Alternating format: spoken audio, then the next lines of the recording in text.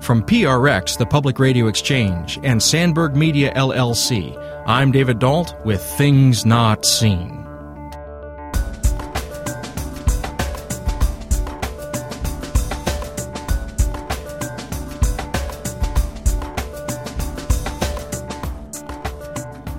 On today's show, we catch up with one of the most well-known progressive evangelical voices in America today, Jim Wallis, founder of Sojourners and editor-in-chief of Sojourners magazine. He talks to us about his long history as a radical, his friendship with Dorothy Day and President Obama, and about his new book, America's Original Sin: Racism, White Privilege, and the Bridge to a New America. Stay tuned.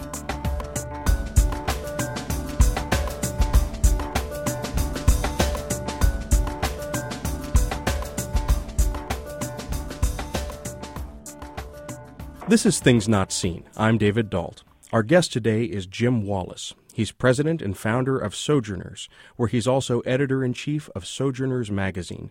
Wallis is a New York Times best-selling author, public theologian, speaker, and international commentator on ethics and public life. Wallis has written over a dozen books, and this interview was conducted as he was completing his most recent one, America's Original Sin: Racism, White Privilege, and the Bridge to a New America. It was published by Brazos Press in 2016. Jim Wallis, welcome to Things Not Seen. Great to be with you, and back in Chicago where we started. And speaking of that, so you got started back in the early 70s, and you helped to found an intentional community that was the Sojourner community near Chicago.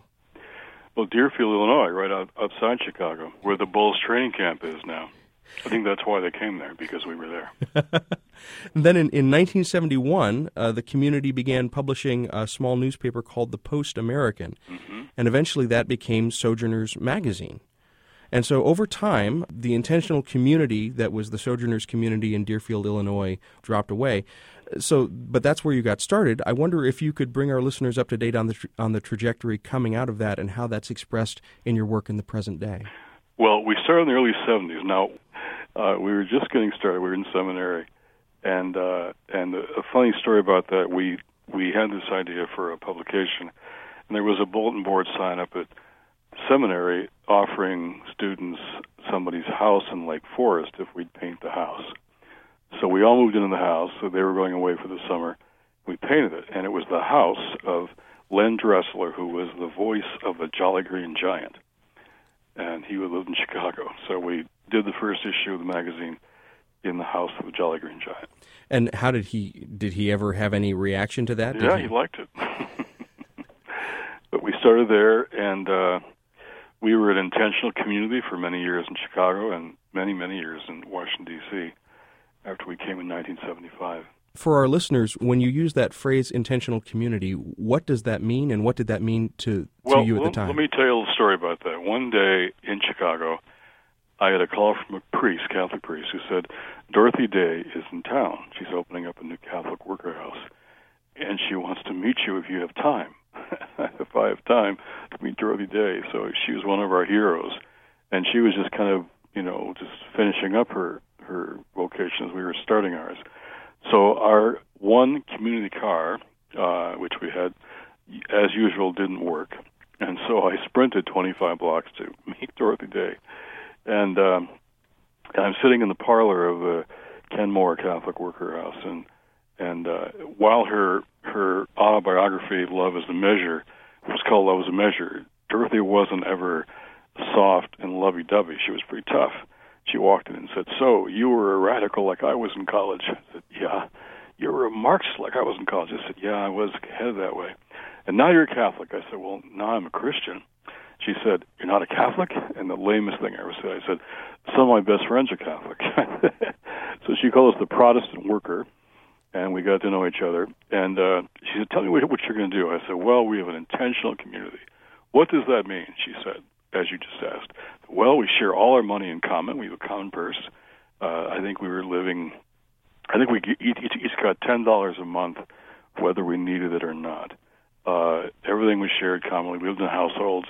I said, this is the future, intentional community, people sharing all the resources. This is the future of the church. we're going to live this way and raise our kids and grow old together. And I went on and on. She said, yeah, that's what we thought at first, too, at the Catholic Worker. It turned out to be more of a school. And she told me all the people who come and gone from the Worker over many years. And I think Sojourners also has now become more of a school. It began in Chicago a long time ago, came to Washington. And we have 10 new interns. I had dinner with them, Joy and I and my boys, the other night. They live in a household still together and get a stipend. And we're now a nonprofit organization that still tries to live by the values of community. We take care of each other, and we've had several people who've gotten sick and way beyond sick days, and we take care of them until they're better. And so we try to live as a community, but we're a nonprofit organization now, and people have their own households and live in different places in the city and go to different churches. But we try to live together still as Sojourners, which is a nonprofit organization, faith-based, which tries to live by our same values of community. Now, is the inspiration for that sort of Acts 4 and 5, where there was a common person, the disciple? And have you gotten pushback against that? Is that difficult to try and maintain that kind of lifestyle in present-day America? Oh, it's very difficult, sure. To share all your resources in common is a very difficult thing. And it's harder and harder when you start having kids and families and different situations and needs. But the spirit of it is, I think, we followed, you might say, that text literally. We literally shared all our, as I think they did in the beginning of Acts. But we shared all our resources literally, and we still do an awful lot. Like every dime I make from speaking goes back to Sojourners, because that's our mission and our work, and we try, and that's true for anybody who does any speaking here. But I think people of faith sharing their resources with each other and with the poor, I think that's still, and we heard Pope Francis calling for that just a few weeks ago here in this country. So that still is what the gospel calls us to. If you're just joining us, we're speaking with Jim Wallis. He's the founder of Sojourners magazine, and internationally, he's recognized as a commentator on ethics and public life. You're listening to Things Not Seen. I'm David Dalt. Well, Dorothy Day called you a radical, and others have described you as a political activist, and in your editorial writing for Sojourners, you definitely have taken strong stances. I also have read that you've been arrested more than a couple dozen times for various political causes and social causes. So for our listeners, can you articulate for us what you see as the relationship between what we might call committed belief and social justice or the social gospel? Well, in Jesus' first sermon, his first mission statement, it was in Nazareth. I call his Nazareth Manifesto, where he said, quoted Isaiah, "The Spirit of the Lord is upon me, because he has anointed me to preach good news to the poor." And the word good news there is evangel, from which we get the word evangelical. So that's what evangelical is supposed to mean. Our gospels can change lives. They can overcome addictions. They can turn people around, save marriages. All that's wonderful. It's a blessing. But if our gospel isn't good news to poor people, it isn't the gospel of Jesus Christ. And my conversion text, I got kicked out of my home church as a 14, 15-year-old kid over the issue of race, when they said to me, "Jim, you have to understand, Christianity has nothing to do with race. That's political. Our faith is personal."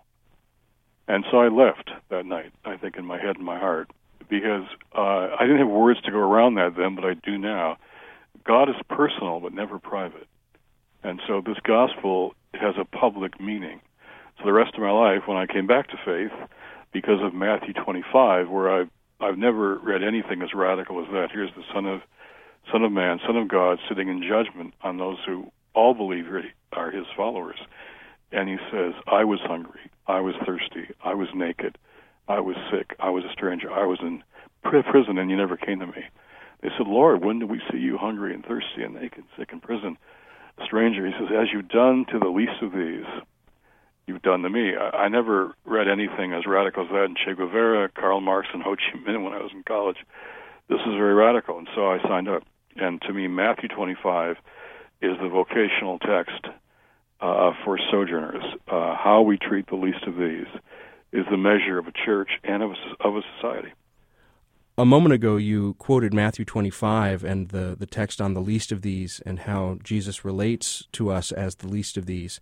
And you used a phrase that I want to come back to. You said that that God relates to us in a way that is personal but not private. And I wonder if you could expand for a moment on what you mean by that.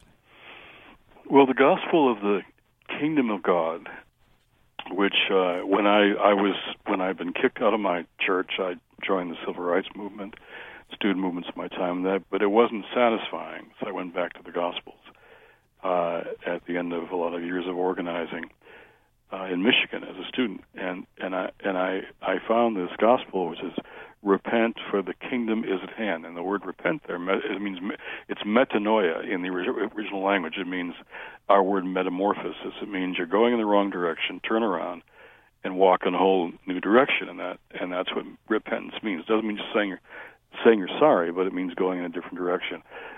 What it means is, if you want to participate in this new order of things called the kingdom, you've got to turn so dramatically that John would call it a new birth. So it's very personal. This God knows everything about us and wants a relationship with us anyway. But the purpose of that relationship is to join the kingdom, join this new order of things, this new movement of things, which means to change everything personally, spiritually, economically, socially, racially, politically. It's meant to change everything, not just our private lives, but our personal lives, our public lives, our relationship to our neighbor, and particularly to those whom he calls the least of these. We're speaking today with Jim Wallis. He's the editor-in-chief and founder of Sojourners, and he's the author of the new book, America's Original Sin, Racism, White Privilege, and the Bridge to a New America. You're listening to Things Not Seen. We'll be back in a moment. Hey friends, before we begin the show, I wanted to take a moment and talk to you about a new podcast from my friend, the Reverend Kat Banakis. It's called the Holy Holy Podcast, and each episode, Kat takes this big question like dying or careers or how to be single and Christian, and she talks about it with experts from across the nation, sometimes from across the world, and then at the end of the show, she puts it to a 3-person panel that includes a representative of the Muslim faith, the Jewish faith, and the Christian faith. It's always a fantastic conversation. I always learn something when I listen to it, and I just love the fact that she's doing it. So I hope that you'll take a look for the Holy Holy Podcast. You can find it through iTunes. You can find it at holyholypodcast.com. So that's the Holy Holy Podcast with the Reverend Kat Banakis. Give it a listen. I know you're going to love it. Thanks. Okay, here we go with the show.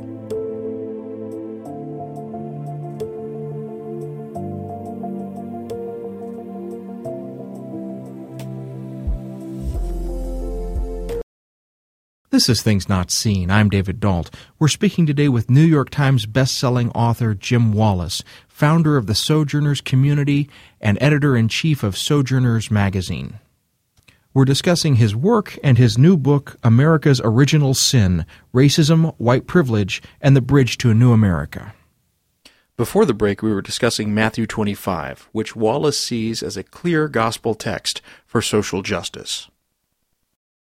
Now, there are going to be many Christians, and some of them will identify as evangelical and others will identify in other ways, but they're going to push back against that, and they're going to say, no, the gospel is not political, it's apolitical, it should be neutral, especially because, as the text says, everyone has sinned and fallen short of the grace of God.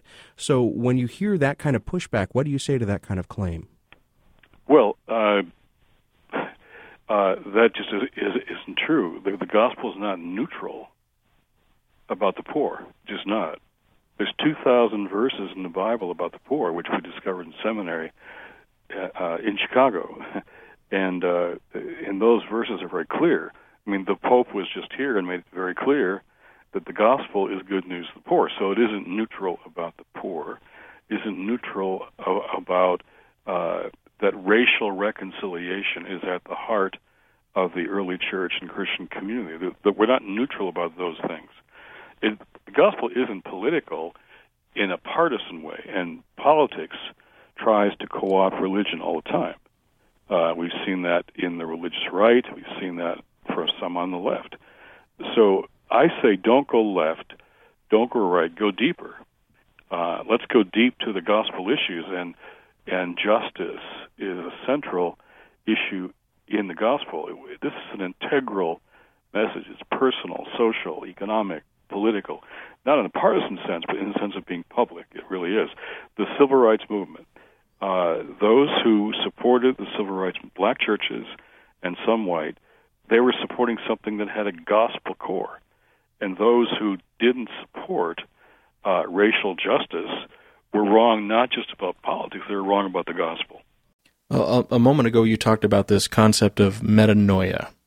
I had heard that in the Jewish understanding of the resurrection, and then this was adopted by the early Christians, that each of us would be called by name, but we would all get up at once. And that it's a mass effect, but it's a mass effect with a personal naming that's involved. And am I hearing a similar resonance in what you're saying about the way that you think that God is relating to us in this metanoia? Well, there's a new order that breaks in the history with Jesus, and then there's a new community that is meant to reflect that new order. So the church is meant to reflect what that new order is all about. So it's interesting how that the early church used the Galatians text in Christ. There is no, Jew or Gentile, male or female, bond or free, as a baptismal formula in the early church. In other words, they were saying these are the most divisive elements in our humanity: race, class, and gender. And this is what divides us. And in Galatians, Paul is saying we're going to overcome these divisions in Christ. We're deliberately overcoming those divisions. And so the baptism was saying you're joining a community that overcomes these divisions, and we're publicly stating that. So if you want to be part of that community, you're going to join this. If you don't, that's not really what we're doing here. So the privatizing, my evangelical tradition in Detroit privatized the gospel, and that was wrong. The idea that racism is not a Christian issue is theologically incorrect, because it is. And it was the biggest thing that my evangelical tradition got wrong when I was growing up. I didn't see race and racism, and I kept asking, who is this minister in the South named King? What's he up to? And they wouldn't talk about it. So something was very big and very wrong in my church, in my city, in my country. And as a 14, 15-year-old kid, I sensed that, but nobody would talk about it. So how to make faith public is what we've done ever since. Sojourners is trying to take personal faith and make it public. What does it mean to take faith public? So our mission statement says we're going to articulate the biblical call to social justice and put faith into action. Because, as James says, faith without works is dead. If you're just joining us, we're speaking with Jim Wallis. He's the founder of Sojourners magazine, and internationally, he's recognized as a commentator on ethics and public life. He's written over a dozen books, and we're discussing his most recent one, America's Original Sin: Racism, White Privilege, and the Bridge to a New America. It was published in 2016 by Brazos Press. You're listening to Things Not Seen. I'm David Dalt. Well, just a moment ago you said that faith without works is dead. Well, let's pick up on that thread, because in your recent book, Uncommon Good, you write that both Republicans and Democrats have a religion problem, and it has nothing to do with same-sex marriage or abortion or religious liberty. Rather, you write, their serious stumbling blocks are budgets, deficits, and debt-ceiling deadlines. And you go on to claim that Christians really don't have a choice which side to be on with regard to these issues. So when you write things like this and you say that it's not political in a partisan way and that this is equally sort of incumbent upon Democrats and Republicans, help us to understand what that means, because so much of our language now in terms of political religion has been polarized in that way. Well, politics is indeed polarized, but I've, sat in rooms with Democrats and Republicans, Congress, Senate, White House, and we've said together, like I remember a time we were in the White House, and the Catholic Bishops' Conference was there, the National Association of Evangelicals was there, the Salvation Army was there, Bread for the World, Sojourners. Many of us were there across political spectrums and people who vote different ways in elections. But we said, when you're cutting budgets and deficits, which we were in favor of fiscal responsibility. But you can't cut the poor and cut nutrition for the poor and food for the poor and allow the wealthy to retain all of their benefits. And you say budgets are moral documents, we said. Budgets are moral documents. So we want to protect the poor. And so the circle of protection which formed to do that was very politically diverse. People who vote very differently on lots of issues, but we said together, the National Association of Evangelicals and the National Council of Churches and the Catholic bishops also said together, you can't balance the budget on the backs of the nation's most vulnerable poor people. You can't do that. So also we said when you got 11 million undocumented people in this country who can't go to the doctor, can't get legal protection, are being deported, their families are being broken up, you have the evangelical immigration table, again, very diverse. You had Sojourners and Focus on the Family in that room, and the Southern Baptists, and all the Hispanic evangelical organizations, and saying, no, welcoming the stranger means creating a safe space for those people. So I think, you've got to challenge all sides. In my experience, you've got to challenge Democrats and Republicans to defend the poor, because both sides talk about the middle class much more than they talk about the poor. So it's always Christians, my sense in D.C., who are raising the issue of victims of trafficking, human trafficking, or Darfur in the Sudan, or HIV, malaria victims around the world, or those who are working full time already but have their food stamps cut because we're protecting tax breaks for the wealthy while cutting food stamps for the poor. That's just wrong. And so Christians on all sides of politics come together around moral issues that for us are biblical. Recognized commentator on ethics and public life. At several points in this conversation, you've referenced the Pope and Catholic bishops. My wife used to work for a Catholic news organization, and she commented to me once that any time that a marriage equality issue would come up, or any time that a, quote, religious liberty, unquote, issue would come up, she would receive a fax from the United States Conference on Catholic Bishops within 5 minutes. But when there was a death penalty issue, or as you have said, issues about the poor, the fax machine or the newswire was silent. And so it seems like even though evangelicals and others sometimes come to the table in solidarity around these issues, it also seems like they have a lot of blind spots. And I wonder why that is. Well, the Pope, I think, is changing the Catholic Church's priorities. The Pope is clearly, he said in the Congress, a very powerful moment, he said, we should support life at every stage. And a number of Republicans got up to clap.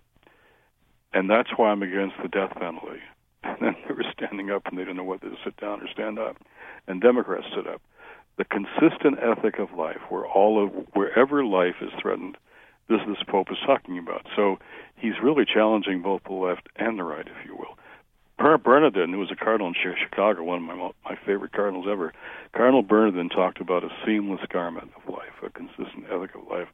I used to go to his clergy conference. I was a Protestant, token Protestant who would talk to his clergy. And I love the way he defined that. Wherever life is threatened, we should stand up for those who are vulnerable. And so I think there's a real independence here. We're challenging the politics of left and right and defending human dignity, human lives, and justice. And so that to me is, and your wife is right, for a long time, the Catholic bishops seem to be prioritizing only a couple issues and not the other ones. I think the Pope is changing that. He's calling for a reprioritizing of the poor and vulnerable in Matthew 25 and calling for a consistency, not just among Catholics, but among all of us.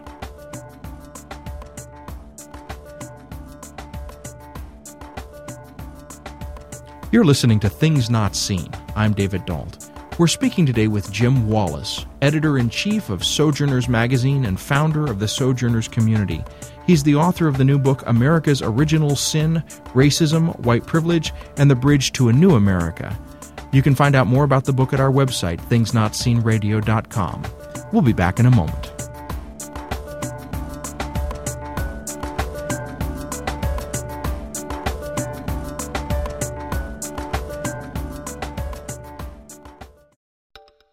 Hello, David Dault here. You may be wondering why we take time out of the podcast to have these little minute-long breaks with the crazy music underneath. The answer is simple. We are trying to design the podcast so that it pays for itself, and so these are places where someday we will have some advertising. Now, let's say that you have been interested in getting into some sort of podcasting advertising platform where you want to promote your product. We would be a wonderful mid-market solution for you, particularly if you want to reach an educated audience that really likes stuff about religion. So that's what this is here for. So if you would like to learn more about advertising with us, you can go to advertisecast.com, or you can contact us through our website. We would love to work with you. Thank you always for listening. Okay, back to the show.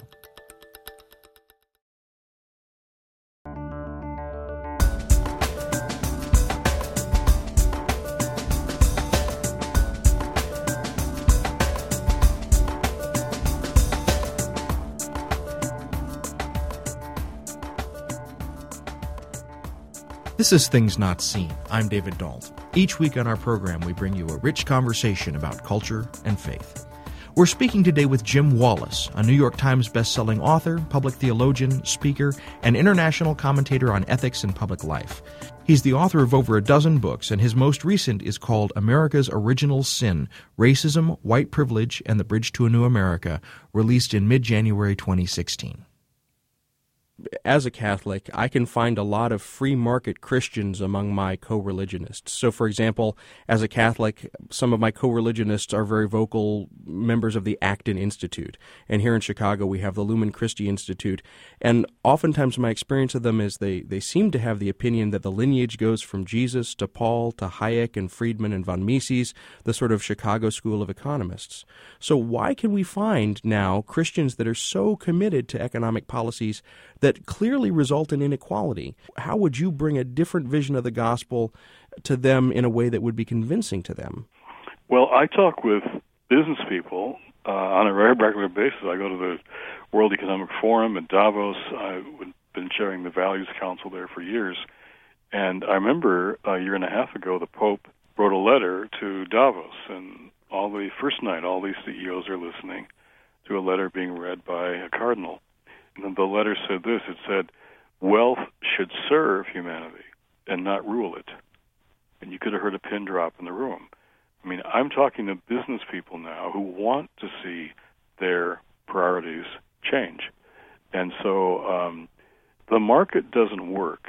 Adam Smith, who wrote The Wealth of Nations with a very famous line about the invisible hand of the market, in his book prior to that, wrote a book called Moral Sentiments, and said, without a moral framework, the market can't function.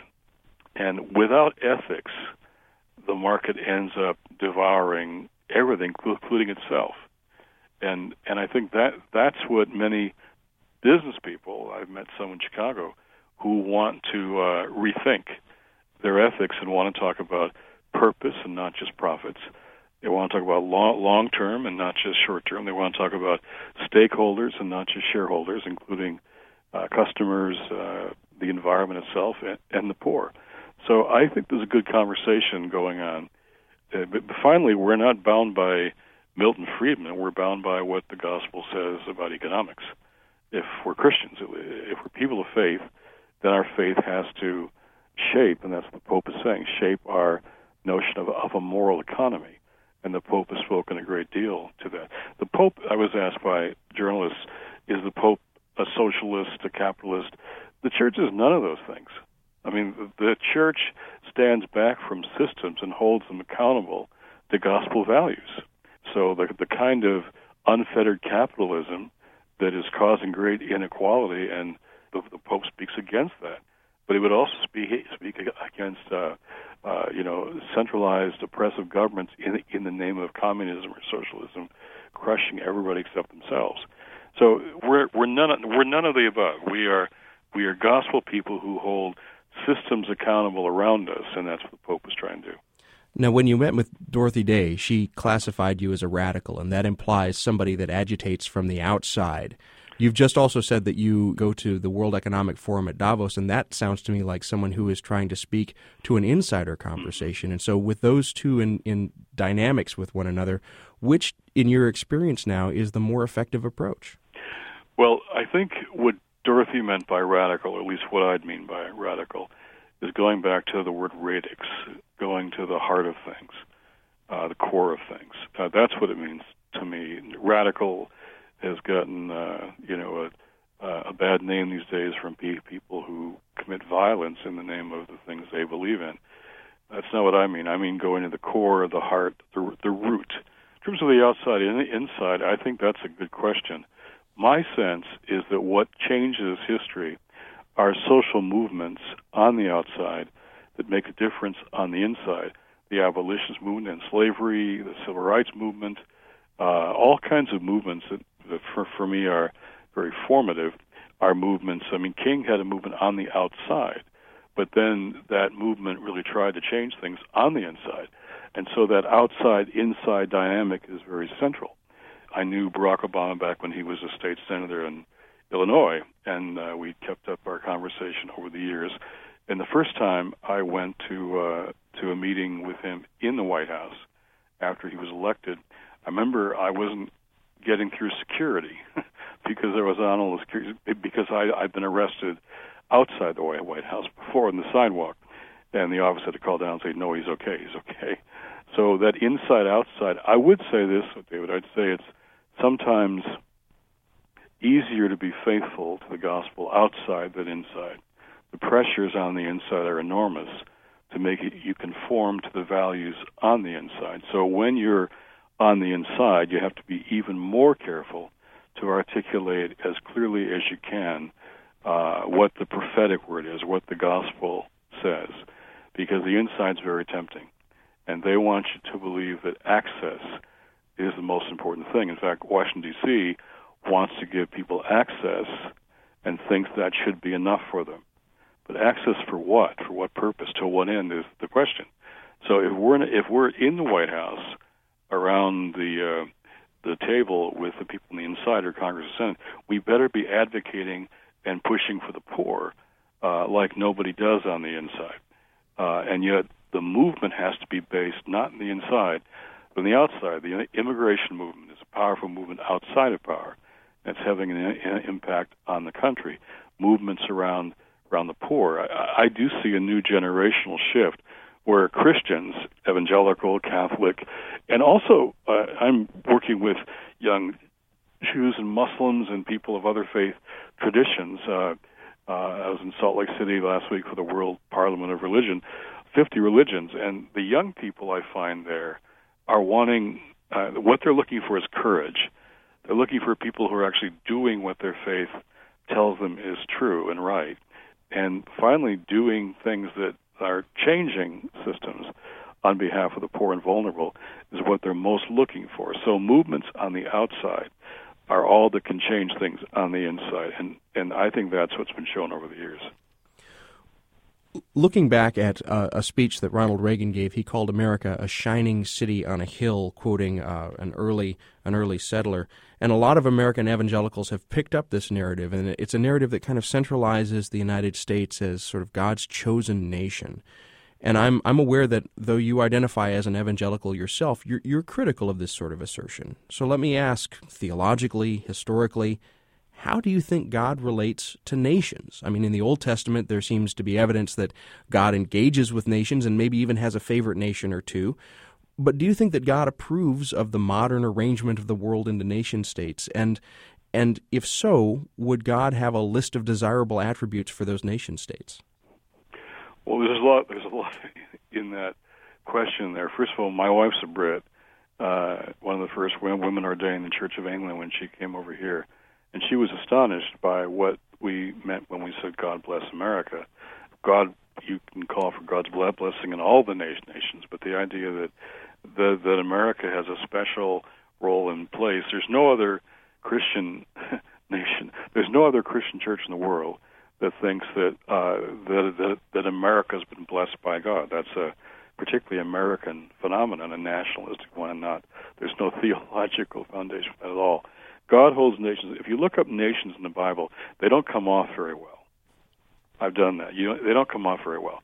And God is critical of nations often in their defense of the poor. And he tells princes and rulers, I'm going to judge you by how you treat the poor. That's said over and over and over again. So the prophetic voices in Scripture always are challenging kings and rulers and princes and challenging them on how they treat the poor.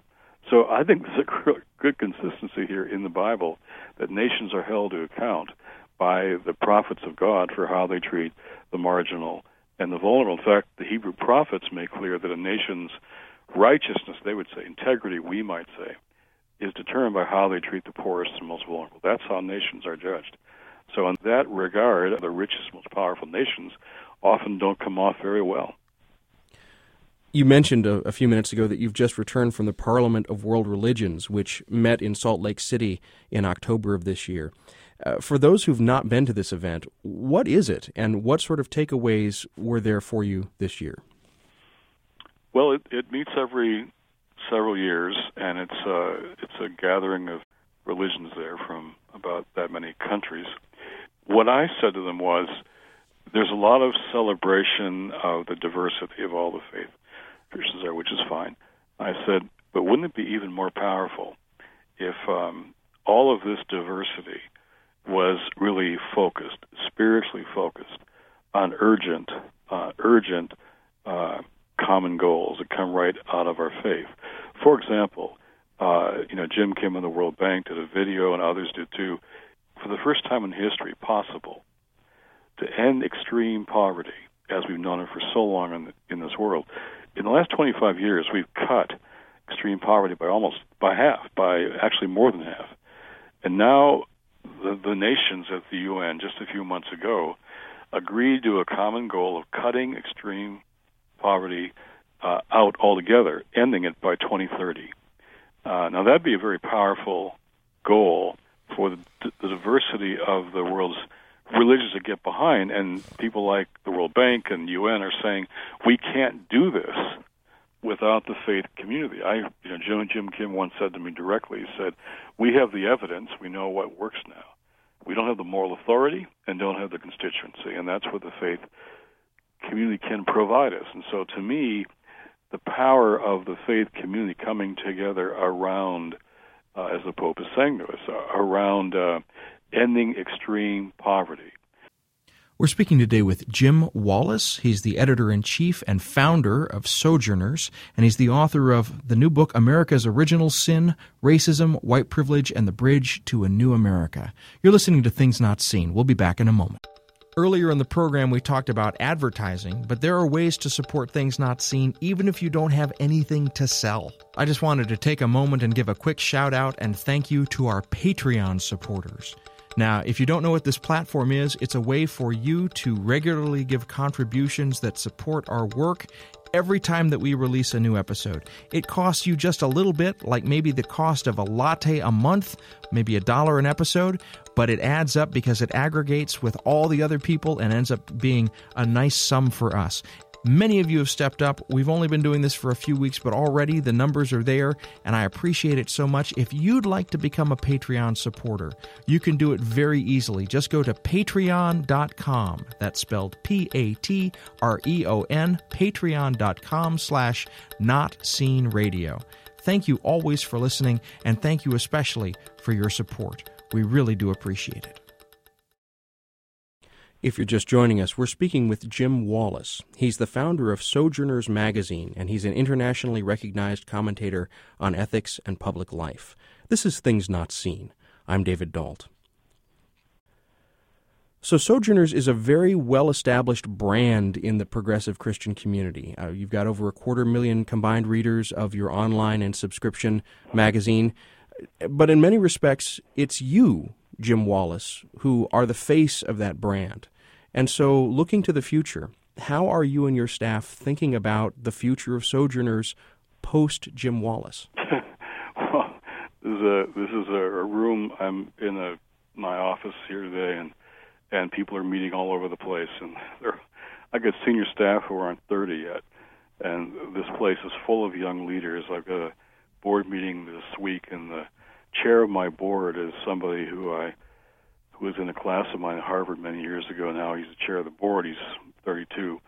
So there's all kinds of young leaders that are rising up around the country. We give voice to their voices in our platform and our media. So I'm very hopeful about in fact, I got a call a couple of days ago from young South African leaders who I met a year ago, August, and they're amazing new generation of leaders there.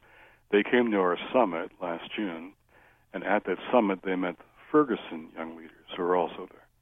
We connected the South Africans and the Ferguson, Missouri young people, and they're now leading in South Africa this whole battle around corruption and these demonstrations at universities. And guess who they're in touch with? The young people they met at our summit from Ferguson. They're talking strategy back and forth.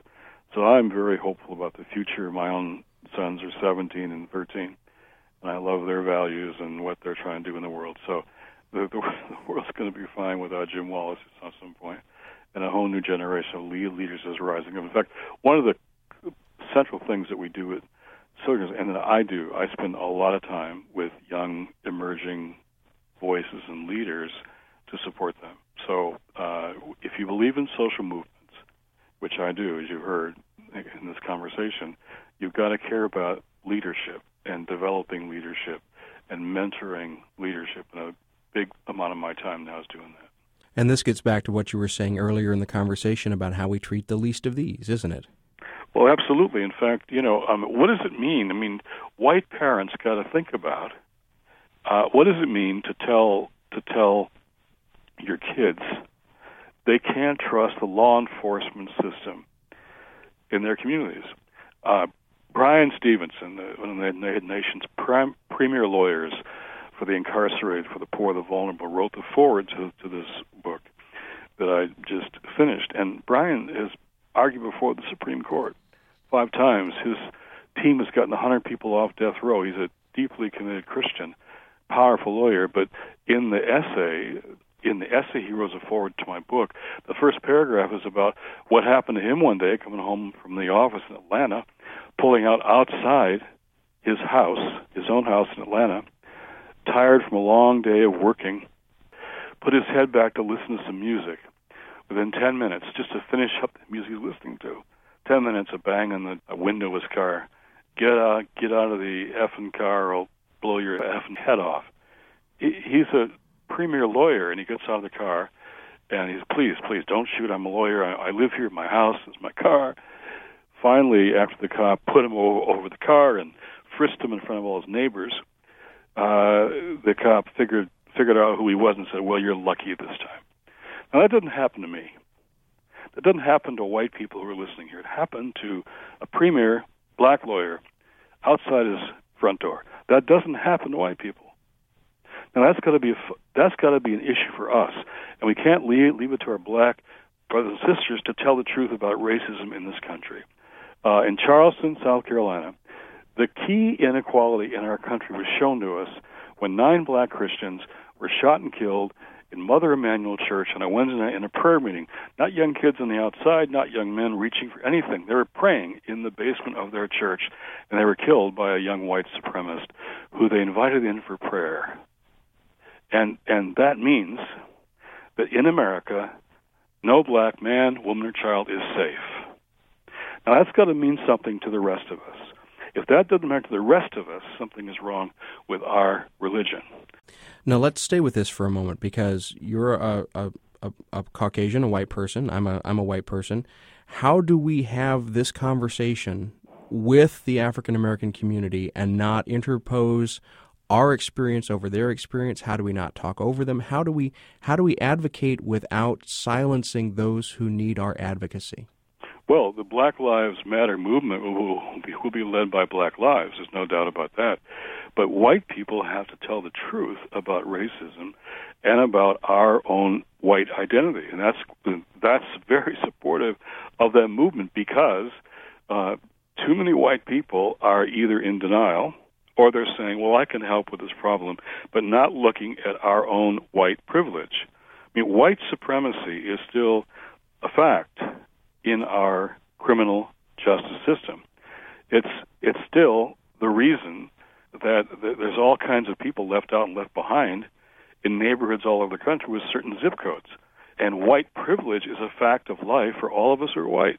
That's got to be said by white people and not just hear it again and again by our black brothers and sisters. We have to admit our complicity in all this and say these systems have to change. Our role is not to lead black movements. Our role is to tell the truth.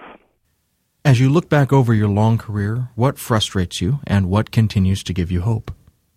Frustration, I would say, when Christians are so conformed to their culture that their cultural values are more important than their gospel values. You shouldn't be able to predict what white Christians think by being white.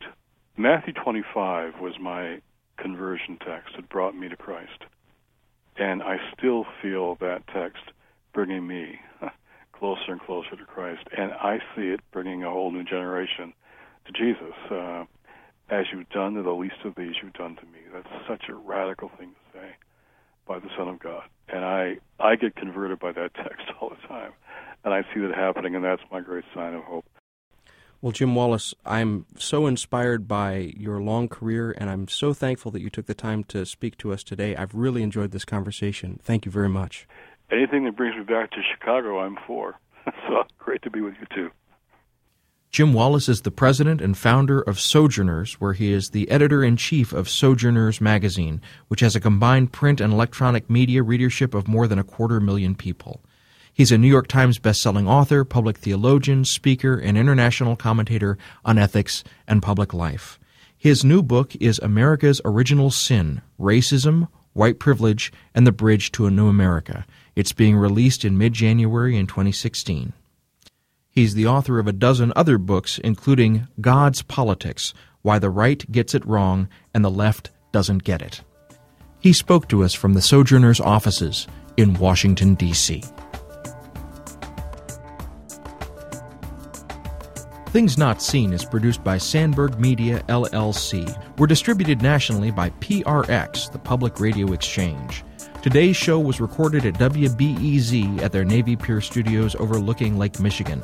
WBEZ is not responsible for the content of this program. Additional production for this week took place in the studios of the Chicago Sunday Evening Club here in the Chicago Loop. Our theme music is composed by Gene Kija. Colin Ashmead Bobbitt engineered the show. Kim Tron and David Dault did the editing. Our staff includes Travis Abels, David J. Dunn, Natasha Alford, and Alexander Badenoch. You can follow us on Twitter at Not Seen Radio. Visit us on Facebook and like our page to receive regular updates about the show and to find out more about upcoming guests. That's facebook.com/Things Not Seen Radio. And you can sign up for the free podcast, listen to old shows, send us an email, and learn more about our guests if you visit us on the web at thingsnotseenradio.com. I'm David Dault, and we'll be back next week with more conversations about culture and faith. Please join us.